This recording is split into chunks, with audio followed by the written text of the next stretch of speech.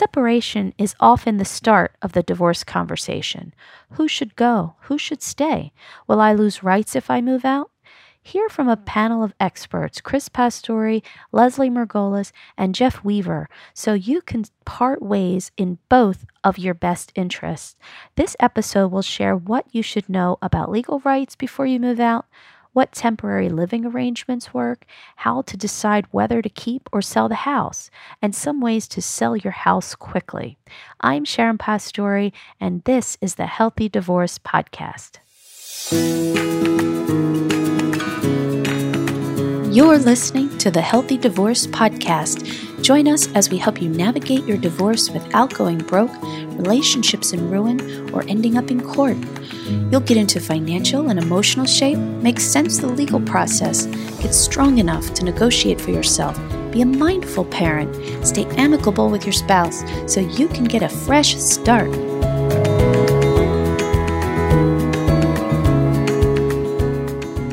Please welcome your host for this episode, Adina Laver, founder of Courage to Be Curious and formerly Divorce Essentials.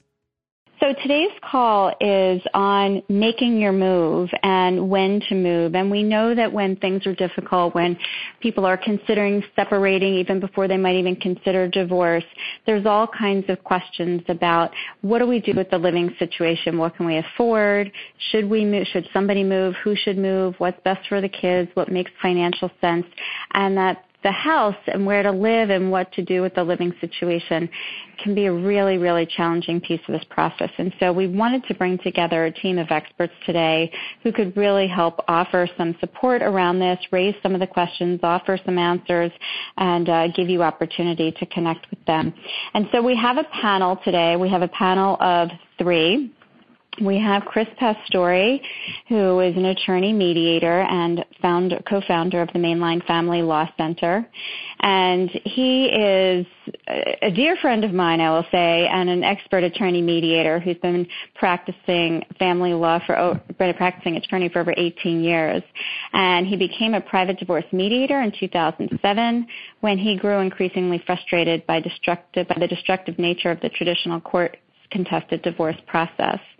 And after having mediated hundreds of divorce cases, Chris and his wife Sharon co-founded the Mainline Family Law Center.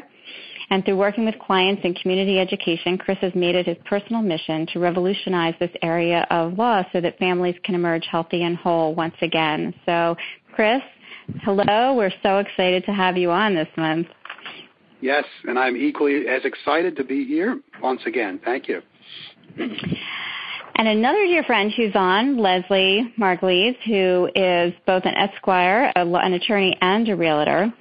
And she is a lawyer and realtor with Keller Williams Real Estate. Keller Williams is an international real estate franchise with more than 100,000 associates and approximately 700 offices worldwide.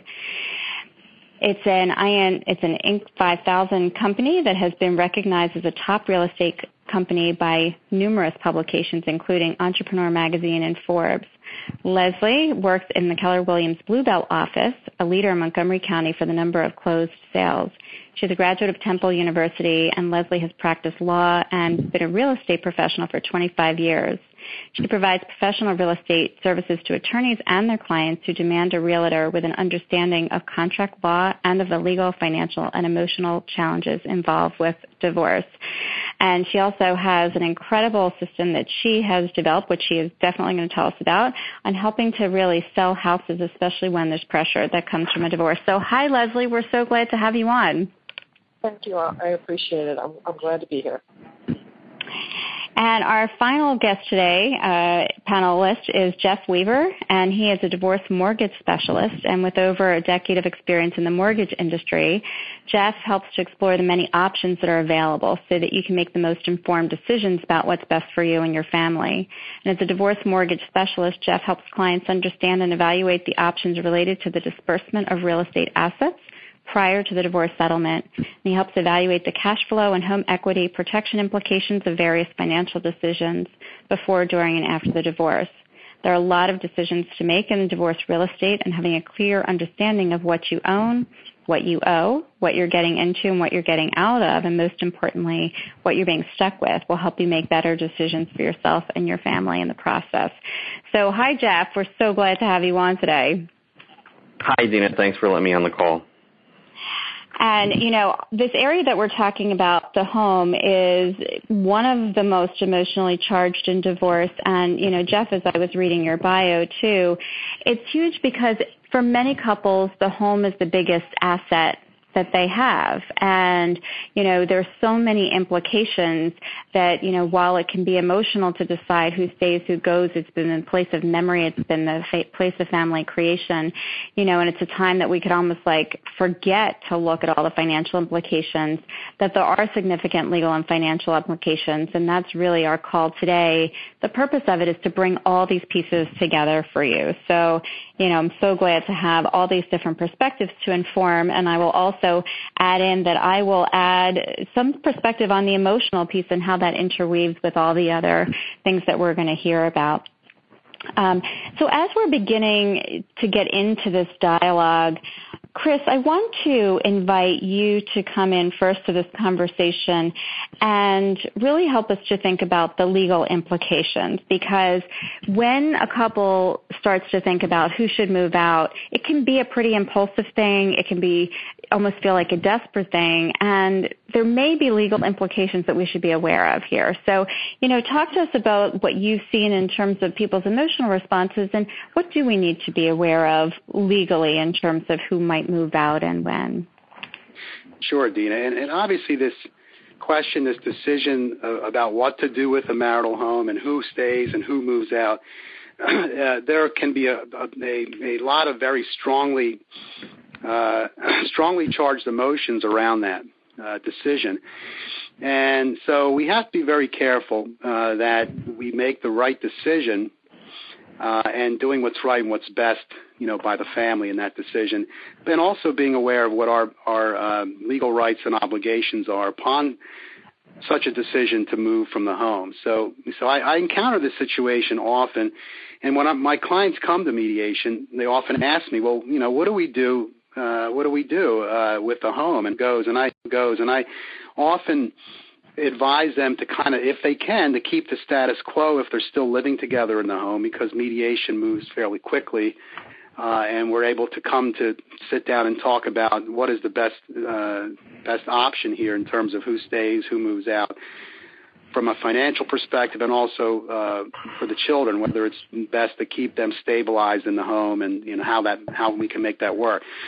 However, the legal consequences that I also make them aware of is that if they're not going to mediate, if they're going to pursue a contested divorce option in which they retain attorneys, that they should always consult with an attorney first before making any decisions to make any moves from the home, regardless of which spouse we're talking about. Because if one spouse moves from the home, it can raise all kinds of legal implications, obligations, and rights, and so forth. For example, a spouse who moves from the house may be implicated to pay spousal support upon a separation of homes, based on the Pennsylvania State Support Guidelines. So depending on who has the higher income, that's how that calculation is done. It's an income-driven formula that can implicate a spouse to pay spousal support during that period of separation, and also entitle the other spouse to receive a payment of spousal support.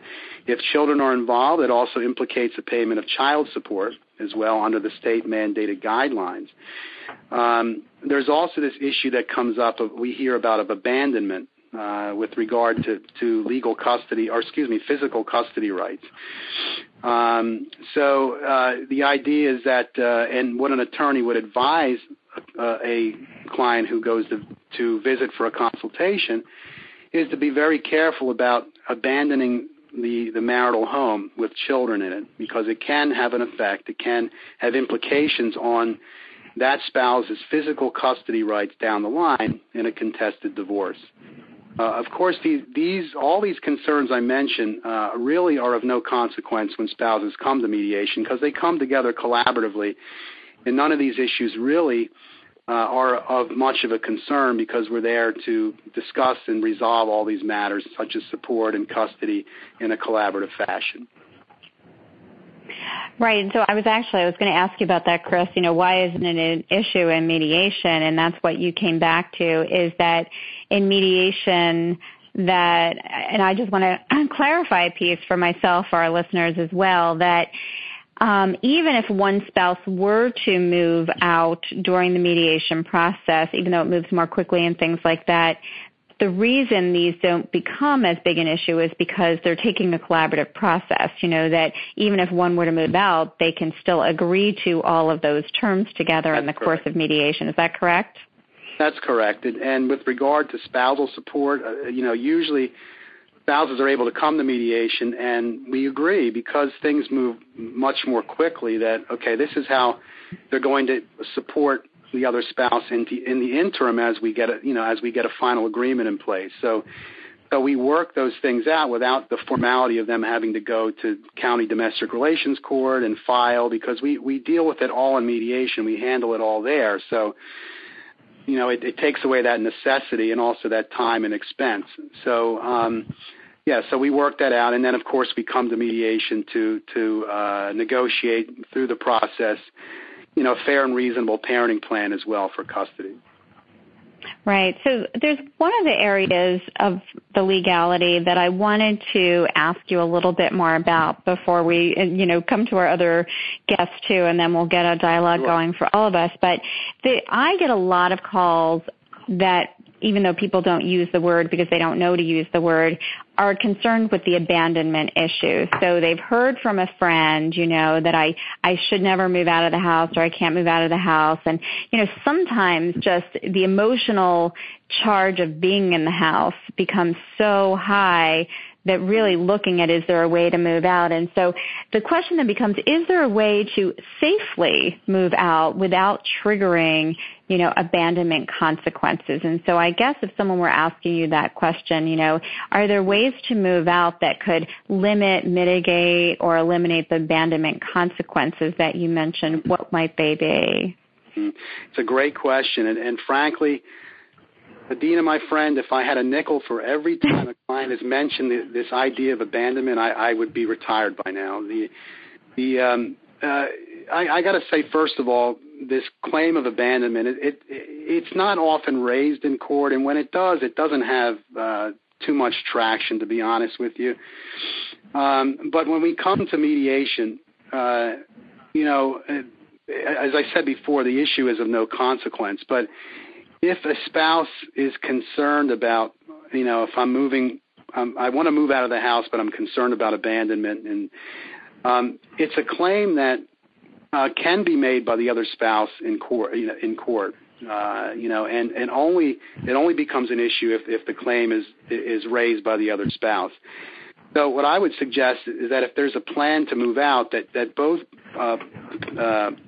spouses sit down collaboratively and try to discuss, okay, what is best is it best for this family for one of us to vacate the home temporarily, so that the other spouse is on board, they are aware of the other spouse's intent to move out, and that this is a good thing as a whole for the family, and that the other spouse is not going to then assert some claim in court for abandonment.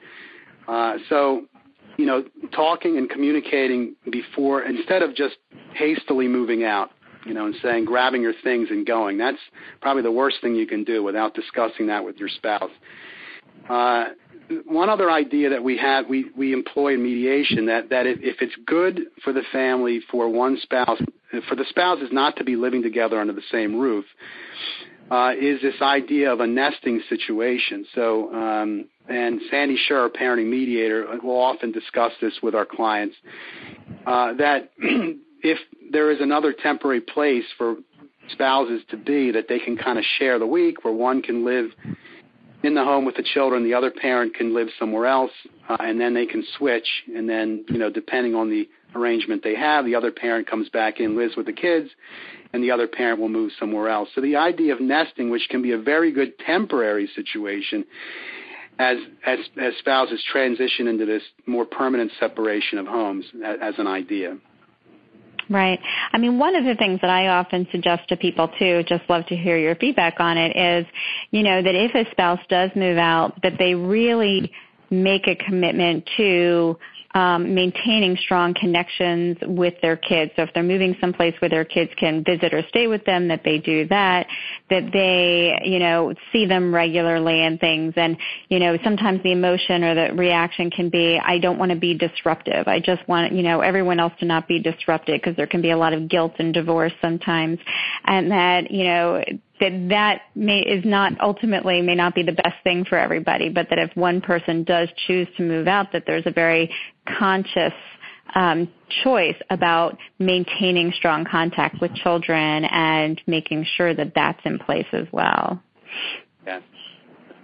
There's no question. And so that if you're thinking about moving and where you're going to be moving to, and if it's the right choice at the right time, you want to consider where are you going? And is it temporary? And what is going to be the impact on those children? And will you be able to maintain regular contact with them during this period, which is going to be so critical for them, because they're going to need, going through this transition, regular contact with both parents. So making sure that this place you go to, this residence, you're able to accommodate the children, and which is not always possible, in a temporary move, for example, where you go to a small apartment just to get out of the house initially. But you want to think that through before you move out, because that's very important and sometimes often overlooked. What is the interim impact on the children depending on where I'm going, okay? Because I may not be able to see them,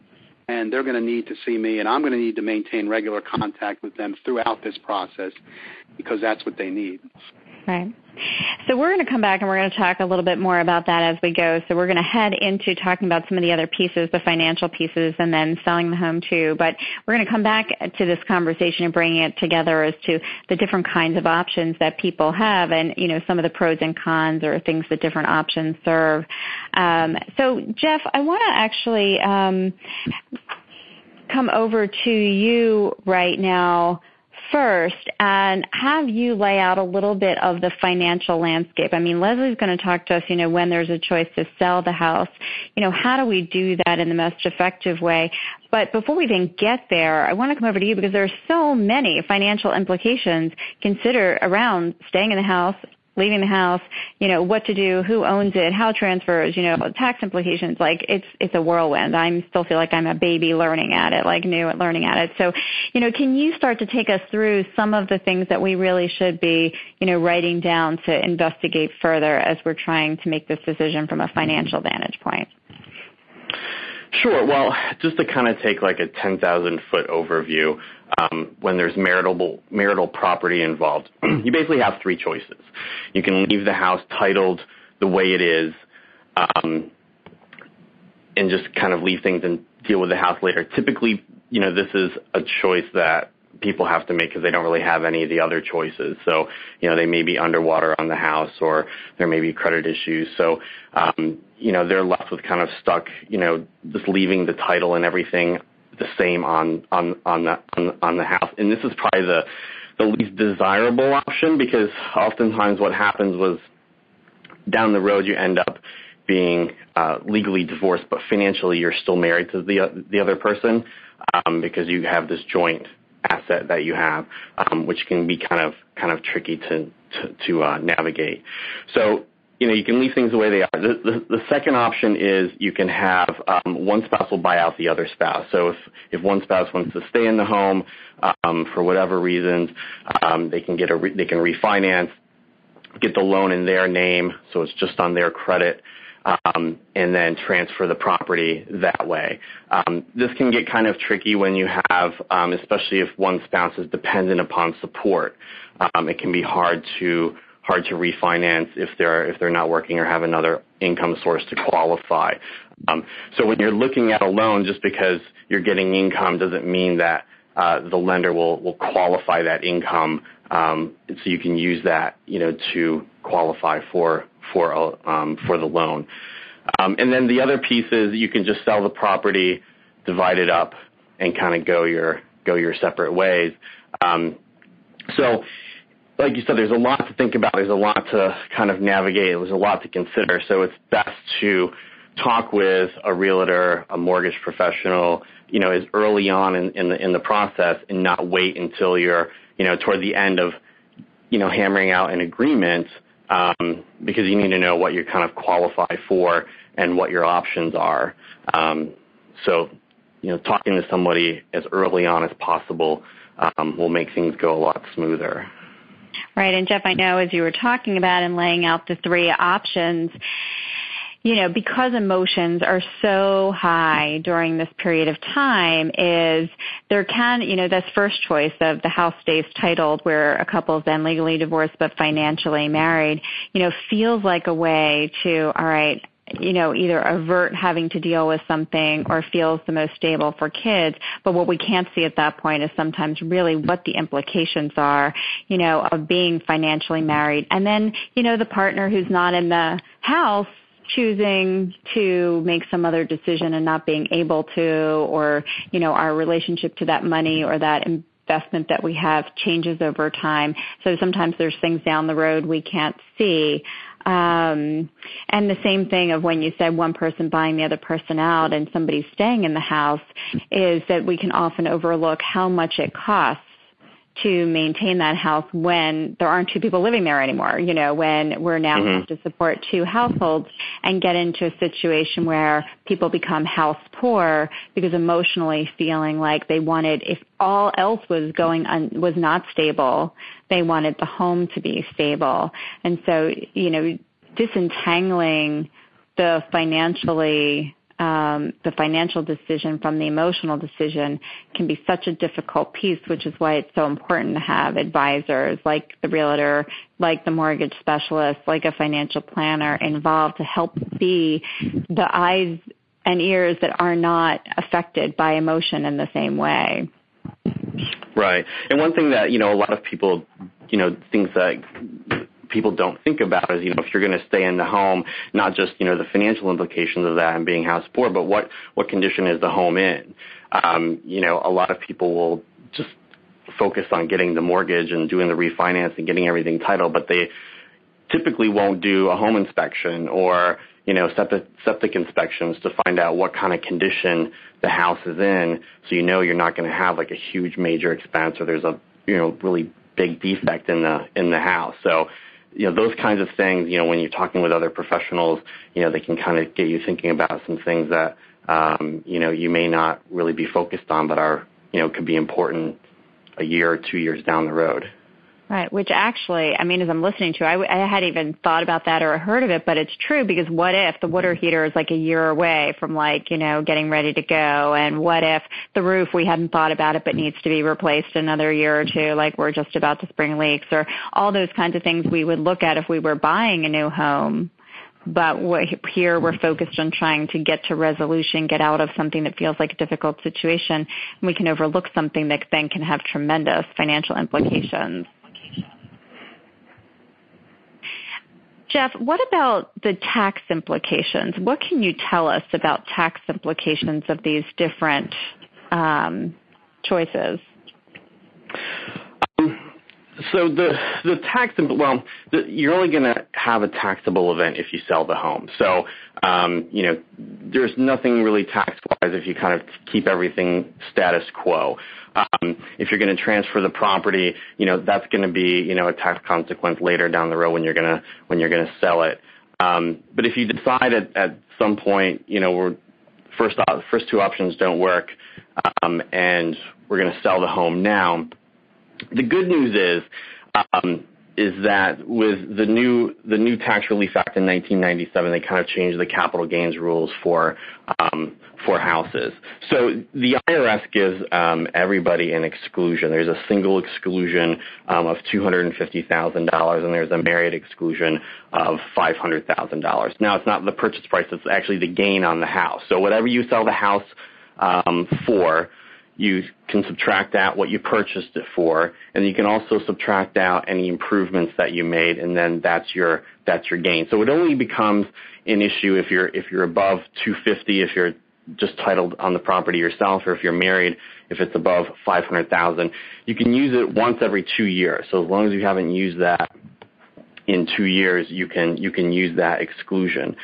Now, for folks who are going through a divorce, in order to use the exclusion, there are two requirements from the IRS.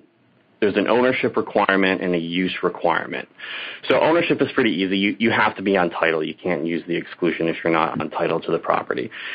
The other exclusion, the use exclusion, you must have used the home as your primary residence for the preceding 2 years or as your primary residence during the marriage. So it doesn't matter how long you've been out of the home. You could have moved out, 4 years ago. But in the eyes of the IRS, if this was your primary residence during your marriage, you can still use the use requirement. So really the big thing is if you haven't, for overwhelming majority of people, they're not going to have a $250,000 gain or a $500,000 gain. But again, I'm not a tax advisor or CPA, so you should check with your tax advisor on that. But for most people, they're going to fall under those exclusion amounts. So capital gains shouldn't be an issue for most people. Okay, great. So, Leslie, I'm going to now turn the conversation over to you, and because you come in here, actually you have many hats that you can wear because of your multiple certifications and degrees here, carrying the attorney credential as well as the realtor credential. So you actually can play many hats in this arena. But in the case where people are deciding to sell the house, and I will come back and offer some thoughts around the emotions of that too, as I'm sure you will. But what's important for couples to be thinking about, and especially when working with divorce couples that are going through a divorce, how does that change what you do as a realtor, both in working with the couple and in also trying to sell the house for them? So tell us a little bit about this process from your vantage point. Well, it's certainly different in the cases where there's children involved.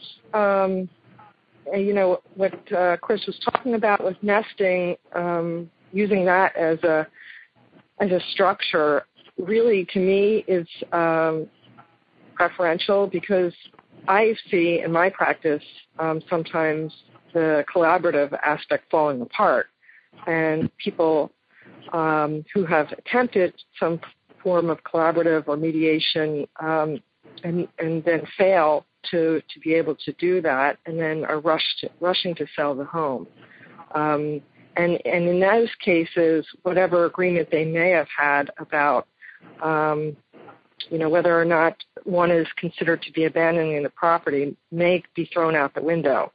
So in terms of selling the home where children are involved, they really do need to be speaking to their attorney about the best decision to make, so that they're not viewed as abandoning the home. And in terms of, from my perspective as a realtor, what I see as the biggest challenge is there's this conflict between the desire and the need to disentangle their finances, but also the need to keep some of their finances together for the purposes of selling the home. What you'll often see is a divorce sale being considered in the real estate market as a financially distressed situation because buyers will take advantage of knowing the fact that there may be a divorce, knowing that gives them an advantage because they view that as a situation where the parties are conceivably not agreeing on matters and may have to sell the property for less than market value. And part of that is because we see that the parties are not able to come together to agree on what's necessary to maintain the home, not only maintain it, but perhaps, as Jeff mentioned, repair some possible defects and present the home in the best way possible so that we can get maximum market value for the property. So, there's obviously a lot of things that I, as a realtor, would recommend that parties do before putting the property on the market, such as, getting all the repairs done before it's brought to their attention by the buyers, making sure that it looks good and it shows well, perhaps getting a home inspection to determine if there's anything that needs to be repaired prior to putting it on the market, so that you're presenting the home in the best possible light, and nobody's going to be able to negotiate you down during the process because of possible repairs. So for example, I may recommend that clients do certain repairs and also perhaps stage the home. And those things all cost money. And if the parties are not in agreement, living in the home and barely talking to each other, that may not be possible for them to do that. So if there's a way, particularly at the beginning of the process, where they're in agreement about these things, setting aside a certain amount of money for the sale of the home seems to me to be the best possible solution, although I know obviously that doesn't always happen. Another situation I see occurring is, they want to sell the home, but they haven't agreed yet on the split of liquid assets. And so therefore I will hear from one party, well, I'd like to sell the home, and I know he wants to sell the home, but, we haven't agreed on splitting the savings account yet. So if we haven't agreed on that, then how do I know what assets I will have to be able to even pay for moving expenses or find a new place to live? So being able to have some kind of interim agreement about liquid assets is also something I see very advantageous so that parties can make that decision about what their next step would be. Yeah, and so it really sounds like some of this is, slowing down a little bit, perhaps finding one of these interim solutions like nesting or, temporary of different kinds, so that these decisions can be made thoughtfully when, emotions are a little bit more tempered, that we can look financially, because as we, sort of started the call with, the house for many couples is the most valuable asset that they have, or the one with the biggest financial implications. For example, if they owe a lot on it and things like that, being able to get the best value for your house could have an important implication in the overall financial structure, or, not taking on bigger losses or more debts or things like that. So really being able to give this the kind of attention, which in an ideal situation, if the emotions were not high, is difficult to do. And so all the more so in these situations, and even just listening, reflecting on the things that you suggested, and even what I did in my case of, or having had, we had some disagreement about how much money would go into staging. We ultimately, compromised and figured that out. But then having a home inspection, which is something we probably would not have thought about, really turned out to be very significant in our favor in selling the home, and also just having released ourselves of the energy of urgency, so that we were not giving off that vibe that we've got to get rid of it at all costs and things like that. So being able to list it when the listing was good. So these are all ideal circumstances. But Leslie, you also, you have a bulldog marketing system that I want to invite you to share, because sometimes the house has to get sold quickly, right? It's part of the plan here. The couple needs to divide up the assets in order to be able to move on. And so you've really been studying and look at how do we do this in the fastest way, but still getting the best value that we can. So tell us a little bit about your bulldog marketing system. Well, the Bulldog marketing campaign is really just about doing all the things that we know we need to do in order to properly market the property and get the maximum value, but often we may not want to do because it takes time or money. So often with my clients, I am going through a list of things that I see necessary to do that, and it may include things that cost money, as you suggested, like possibly a home inspection, possibly staging, and if we're able to have a conversation with the parties where we can all, communicate directly, that makes it easier, because we may agree because of finances on some kind of compromise. For example, I have a stager that does, has an alternative, which is kind of a DIY, do-it-yourself staging, which is much less expensive. But again, that requires us being able to sit down together and make that decision. So obviously, as you suggested, the more agreeable we can all the parties can come together and talk about these things at the beginning, the better. But yes, the marketing campaign is about doing things such as repairing the home, staging the home, marketing it to all forms of social media, and really just about kind of the essentials of Marketing 101, which is who is the potential buyer for this home, who would be the ideal candidate that would most likely buy this home, and how do we reach them. And that's just about marketing. So it's all of the things that realtors already do, such as, listing on the MLS and listing on Craigslist and Facebook and LinkedIn and having open houses, but then also trying to be a little bit more creative and go the extra mile. What else can we do to reach the potential buyers? Are they first-time home buyers? Are they people that are, maybe transitioning from an urban area to a suburban area because of children, and how can we reach them? Right. I mean, that's sort of one of the things I love about what you do is that you really try to create the persona or a couple personas of who's the ideal buyer for this house. So there's one thing about just spreading the word and getting it out there, and there's something else to really say, looking at location, looking at the type of home it is, looking at a whole variety of factors and saying who's the ideal buyer for this house. And that's something that's really impressed me in the way that you think about, and I've seen you sell houses this way, think about the house is that you do go that extra level of really thinking who would come into this particular house, and that's been great.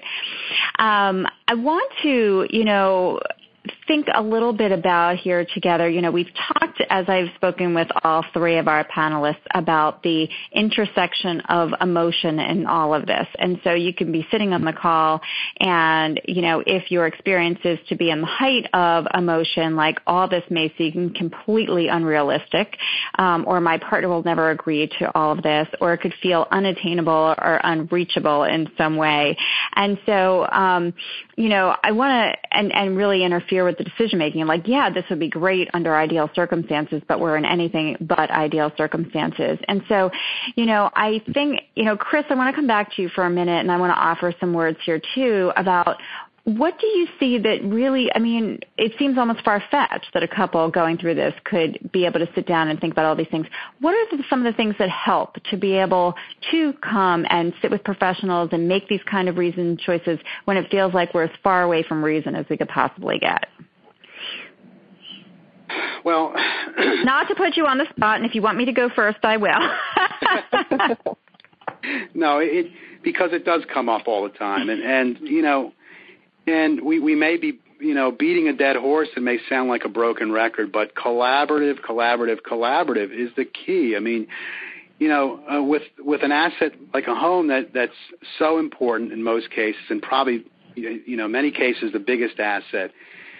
If we don't have to necessarily agree up front on what we're doing with it, but we need to be in the same ballpark, on the same page as far as what are the next steps, and taking into consideration the bigger picture here, of this divorce, and not so much getting bogged down on, well, how much am I going to get versus how much is he or she going to get. The house, I often tell my clients this, and the way we work around a fair settlement and mediation, it oftentimes seems to pivot around the marital home, because the marital home, depending on what we decide to do with it, can have all kinds of implications across the board with the rest of the divorce, from financial to custody and where the children are going to be and where they need to be and so forth. Getting on the same page as to a general plan. Okay, so what is the general plan that's best for this family moving forward? Who needs to be where? Where do the kids need to be? And then not worrying so much about the finances of it at first, but just having a general plan, because in that case, once you're on the same page generally in that respect, then you can approach the appropriate professionals, whether it's the attorney, whether it's the mediator, whether it's the real estate agent, mortgage broker, and then they can better advise you accordingly, because now they know what the mutual plan is for this family around that house. Because as I say before, that house is going to be the focal point in many cases of how this divorce is going to go. It's going to, depending on what you do with the house, is going to really determine a lot of the outcome of what a fair settlement is going to look like. So I'm not sure if I answered your question, but... Well, Chris, I actually think you did. You said something really powerful, and I just want to add a few things in here, too, is you said have the plan of what you want first and let the money come second, because it's much easier to try to fit a financial plan, make a financial plan work to support a life plan that you have than it is to try to do the two at the same time, or to create a financial plan and then make the life plan. So I think what you said is crucially important there. And, part of what can help people to do that is, as we're doing here, get educated, learn. And I would like to add in a second tip, like yours I think was huge, create your life plan, and give ourselves a little bit of time, that even if things are really tense, and I've lived through those tense, situations too, what can we do temporarily to alleviate some of the heightened tension so that we can give ourselves time, because making the decisions and choices impulsively rarely leads us to the optimum plan, either life plan or financial plan. And so if there's a way to buy time, I always encourage people to find a way to buy time. I would also be remiss on doing a program about the home if I didn't bring one other thing in that I really want to bring forward, because and it has to do with the kids in the home, which I know is not our primary focus, but oftentimes the choice about what to do with the home is driven by what we want for our kids. And so, one of the thought processes, and we've talked about it in past calls, is how do we keep everything the most stable for the kids? We're disrupting these other things. How do we keep things the most stable? And so one option parents often consider is who can stay in the home, who's going to stay in the home with the kids, and who moves out. One of the things, and this is in no way to advocate that one solution is better than another. What we intend to do on these calls is to put a lot of things out there so that you can have the broadest range of things to consider as you're going through this. One of the things that sometimes doesn't get considered is that while keeping kids in the home keeps things stable, it can also sometimes set up a paradigm where there's the place that's home, and then there's the parent that I visit with.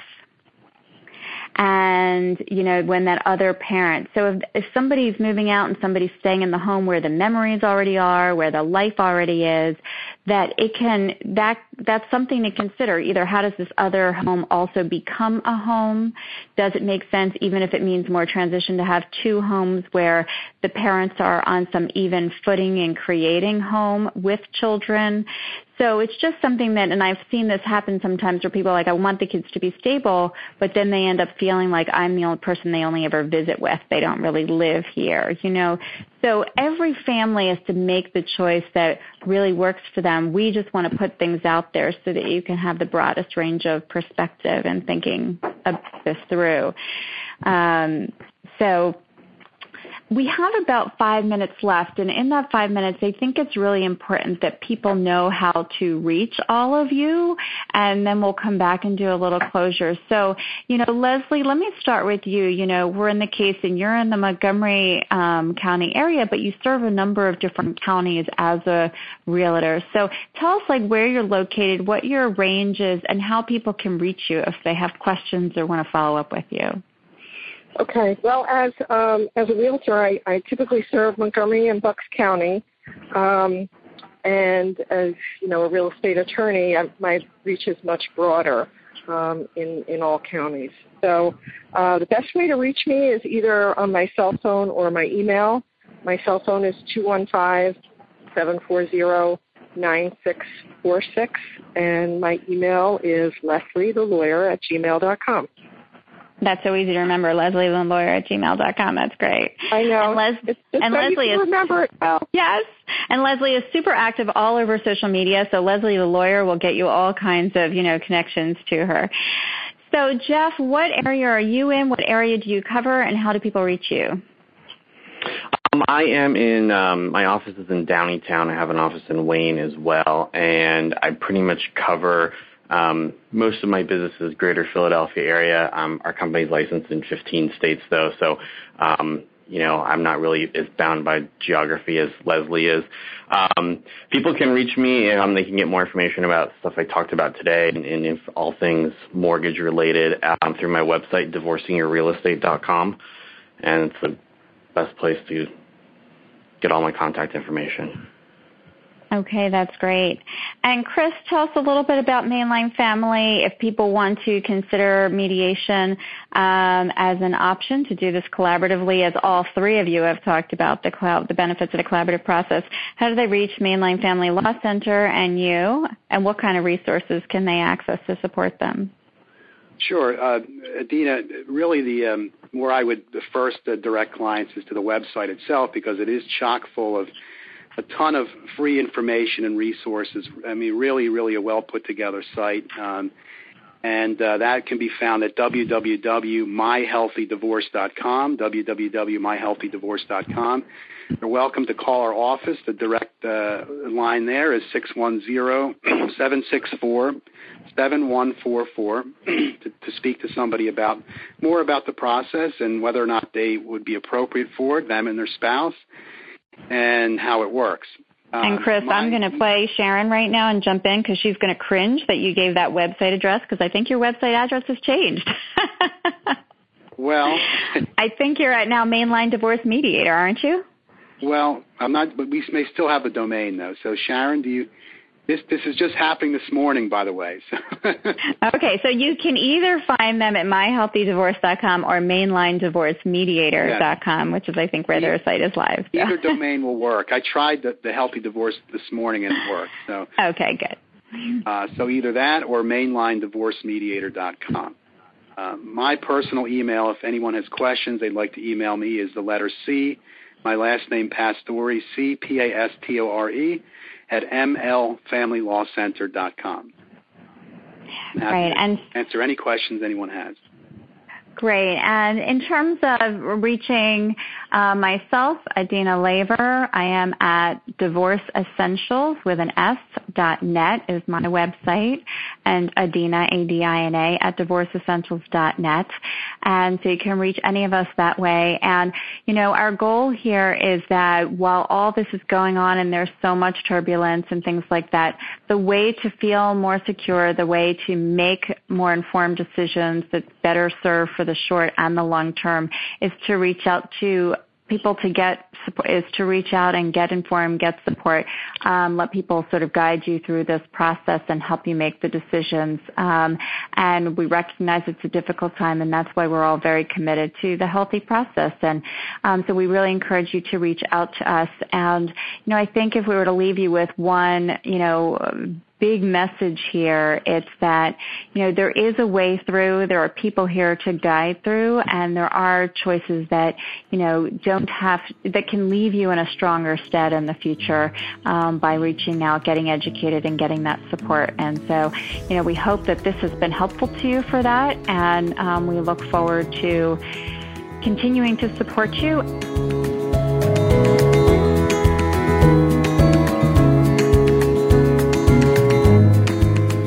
We hope you enjoyed this episode of the Healthy Divorce Podcast. We'd love to hear from you. You can find me, Sharon Pastore, or my partner, Chris Pastore, at myhealthydivorce.com. If you like this podcast, please rate, review, and subscribe to us on iTunes, Google Podcasts, Spotify, Stitcher, TuneIn, or wherever you listen to your podcasts. Remember, you can have a healthy divorce. It's how you divorce that matters.